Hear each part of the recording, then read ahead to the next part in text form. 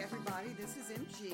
And I'm Elizabeth Pudwell, and we are Sober Sisters Talk. Welcome. Welcome. So Sober Sisters Talk is a podcast that MG and I do every week. We try to do it every week. And we try to bring to you our experiences working several programs and just share with you what we have come across in our lives.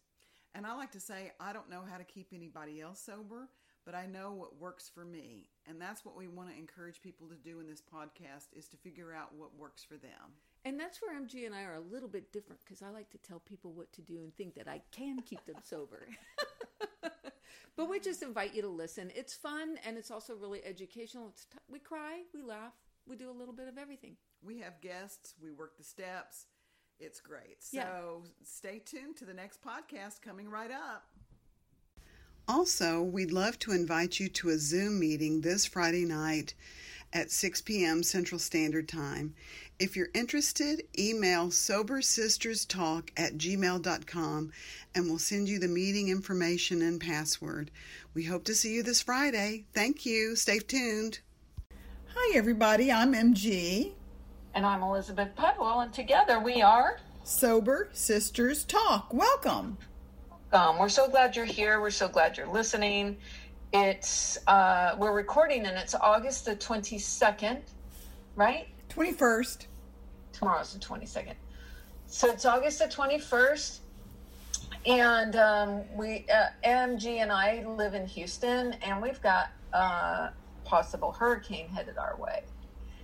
So before we started recording, we were talking about, I've been wanting to do throughout all of August to do a Step 8 recording, because I really do like to address the steps as we record. And it's the easiest way to remember, if you're leading a meeting or chairing a meeting or something like that, it's just, if you follow the months, there's a step for every month. So it's just an easiest way. So I'm also working, I just finished Step 8 with a sponsee of mine. And so I proposed that to MG as a topic. And the way that I couched it is, with this storm coming, there's, Houstonians, we kind of know not to sit back on our laurels and think this thing might go away or it might not hit us, because I think some of us did that with Harvey, and Harvey hit us hard. And so we know to prepare, and prepare means have a game plan. It means, fill your gas tank up, have cash, have water. I've got 6 gallons of water underneath my cabinet. Canned food. Yeah. You gotta have a mindset too. Like, okay, so should my domicile take on water? Where will I go? What will I do? Because you gotta decide beforehand so you're not caught off guard. Yeah. And Step 8 is sort of that exact preparation. Step 8 is made a list. And I always preface this with my sponsees. This is not Step 9. Right. I want you to remember that the verb, every step has a verb. Every step has a verb. Every step has a verb phrase. And Step 8 is made a list. So the step is to make the list, and it's to prepare you for 9, which is made direct amends. And so in Step 8, it's made a list and then became willing. So the way that I work this step with my sponsees is we go back to Step 4 and go to that last column, the first column. Everybody that's on that list on your Step 4 needs to be on Step 8. And then I also, I have a pretty good memory, and I can remember as they're, going through and sharing stories about this or that with their step work. Where's this person? Why didn't that person didn't show up on this list? Where's that person? And why wasn't that person on a Step 4? So it's sort of like a checking point too. It's sort of like, here we are. Well, now that we're doing this, you've been talking a lot about so-and-so isn't on 4 and needs to be. So do that. And also sometimes on step 4, people forget themselves. We always have to go back and do that as well. So the step 8 is made a list and then became willing. So what they do is they make the list and then enter the affront, the harm that they caused, and then we talk about it. And that's where the willingness comes. Okay, so you got John on that list and you deceived John, and you were so afraid that you were afraid to commit to John, and you pulled him in and you let him buy you the car and the house and all that stuff, and then you cheated on John. And so let's look at what you owe the amends for. So the process is, where were you dishonest, fearful, self-seeking, and selfish? And then I always add in there, having unrealistic expectations and manipulative, because we tend to do all of that. So all of those things are the preparation for making the direct amends, which comes in 9. And you kind of get used to looking at your conflict with others in that way. And that's the whole point of the way that I work the steps, is to get my sponsees sick of themselves. I wish you guys could see MG right now. It's like, you gotta be sick of yourself, sick of your damn self. Yes. And I mean, and that's why it's so important to do a searching and fearless moral inventory, because if 4 is not complete, like you were talking about, that they left some people off, it's not gonna help you for 8. And it's so interesting that we're talking about this, because I've been reading this book by Leo Tolstoy, I can't say his name right, called Anna Karenina, because I wanted like a big meaty book to read. That's it. That thing was that thing will kick your ass. Well, it's all about sex and love addiction. It is. It's very sex. Right? Like, Anna's her husband, and she gets sex and love addicted to this other guy, Vronsky, over here, and when something came up, anyway, I was like laying in bed this morning, and I got up early because I had to, get up early. And I was remembering something that happened, years ago with, I'll call him Mr. B. And he was like one of my major qualifiers. And I realized that the worst thing that I ever did in my sex and love addiction was to abuse his children and to neglect his children. And one time, and his kids were probably like, his youngest was 8. They were like 8, 10, and 13. And we went out one night and rented a hotel room and left them alone all night. Mr. B bought him some Boone's Farm wine. So, we left his kids alone with some, liquor. And, when I thought about those kids, and it's like, I harmed them. I harmed them in my sex and love addiction, because I orchestrated the whole thing. He was willing. He was, an alcoholic and maybe a sex addict as well. And so he went along. And so, I'm willing to make amends to them, but I don't know if I ever need to ever reach out to these people again, because I feel like it might be too traumatic to bring up for them. But I love that you say, don't do 9. Don't do 9. Let's just stick with 8. So, Mr. B's 3 kids, I harmed those 3 kids. And I didn't really think about the extent until, for some reason this novel brought it up for me. And I'm willing to make amends, and my heart just breaks, So I think that's why it's good for us as sponsors to continue to look at this stuff and continue to help others work through the steps, because stuff continually is more revealed. I don't know that when I first did this as thorough as I thought I was, if I could have handled the crushing guilt and shame that I feel even now. And even being aware that you had a part in it. A lot of times we're in denial about our parts. And this is over 30 years ago this happened, Elizabeth. So I'm putting those 3 kids on the list, and I am willing, I'm humbly willing, I'm so tearfully willing to say I'm sorry to them. And then, do you usually work with people like real quick in succession, make the list and then jump over, okay, start making your amends? What do you do?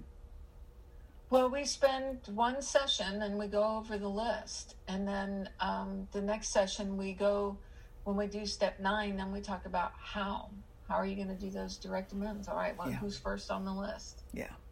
And it is always kind of muddy when I work that, because there's always something that we forgot, because I always, in almost every one that I can think of, somebody comes up and then I go like, did you put yourself on your step 4? Was that on there? I don't remember. And maybe they need to rework it for themselves, and maybe even for you, like now, because it's the purpose of the steps. What it did for me is it just shined a spotlight on my behavior that led me to where I was. And yes, there's like so many other factors in there why I did stuff and not getting my needs met, blah blah blah blah blah. All of that stuff is valid and true. But the only thing that I can control or apologize for or make amends for is my stuff. And it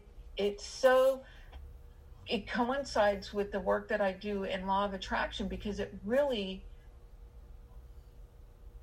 became clear who I am and what I want to be. Like, it doesn't matter if, I had this upbringing and my mom was in this situation and did this and this.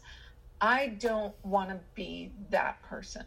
I don't want to do the same thing. I don't want to be a rager. I didn't want to rage at my daughter, and I had been, and I was, and I'd raged at both of my older boys, and it's not who I am, and it's not what I want to do. And yes, it was taught to me, but I have control over that. There's always a choice. In every situation, we have a choice. We do say we're powerless, yes, but there is power too, because you can choose. Sure. Well, I love that phrase, you may be powerless. I may be powerless, but I'm not helpless. And there are so many women in this program that are willing to extend themselves and to help, that there's, no reason for us not to have that courage to go forward. Right. And, and I like to say that, by the time that we're like 18, 20, 21, we can blame a lot of stuff on our childhood, but it's like now we're adults and we have the responsibility to choose the kind of life that we want to live. To choose. Are you going to hang on to that baggage? You want to keep carrying that around? You want to keep toting that flag, waving that flag and telling everybody how blah, blah, blah, whatever, abused? And we don't have to do that. There's a choice always. And that's what I mean by, just becoming so aware. Like, I remember poignantly how I felt the day that I just made that choice, and I said, I cannot believe I chose this for myself. And that was like the guillotine came down, the gig was up, I chose this, I have a part in this, and I gotta stop it. Yeah. I call, there's so many times we try to give our work to the other person, to our qualifier, You need to leave me alone. If you do the right thing, if you have the right energy, if you say it in the right way, that motherfucker will leave you alone. You won't ever have to say it. Once I made that decision and I got up, and I remember he was standing there, and I got up, I saw him coming, and I got up. I remember what he was wearing. And I got up, and I don't remember what I was wearing, though. And I walked away. I went into my girlfriend's cubicle, and I stood there just shaking with grief and crying. And she was like, "What's wrong?" And I was just like, and I just waited, I don't know, 2, 3, 4, 5 minutes, and walked back and sat down. And I wanted to call him, and I wanted to be like, "I'm so sorry. I didn't mean to hurt you." Fuck that. No, just wait. It will pass. That feeling will pass. And it did. And I was okay with it. But, there's just, I didn't want to hang on to the baggage that I was carrying around that was causing me to enter into such dysfunctional relationships. Sure. And it took me a long time to really realize, like, who I really am and what I want and who the partner I do want is. And the work continues, Elizabeth. I mean, you're still, ironing that out. Well, I know that, and I saw this great YouTube video, and I'm trying to find it while we're online. It was about step 8, 9, and 10. And the man who did this video, here it is. His name's Joe Elliott. He's fantastic. And what he talks about is that steps 1 through 7 are all about ourselves, our relationship with our higher power, and 1 through 7 are really about ourselves and God. And then step 8 is now we got to go out back into the world. Right. Yeah. And so, it's so important to, and he has this great he draws these little circles. Yeah, he starts talking at like 8.5 minutes. That's when 9 minutes and 36 seconds. I'm like, he's on this step 8 and 9, and the whole thing is like so good. And I always review this. I usually, do steps 8 and 9 for the beach retreat, and I always review what he talks about, because I just love that about how it's our relationship to others, and that's why it's set up the way it is, so that we can get our feet underneath us. I like the distinction, that it's 4, 5, 6, and 7 is about ourselves, and then 8 and 9 is about others, and then 10, 11, and 12 is really about your relationship with God. Yes, I mean, but in a way, like, taking God out in the world, that it's a time for us to be of service to God and to the world. I think the key, preparing to prepare. Is preparing to prepare. Yeah.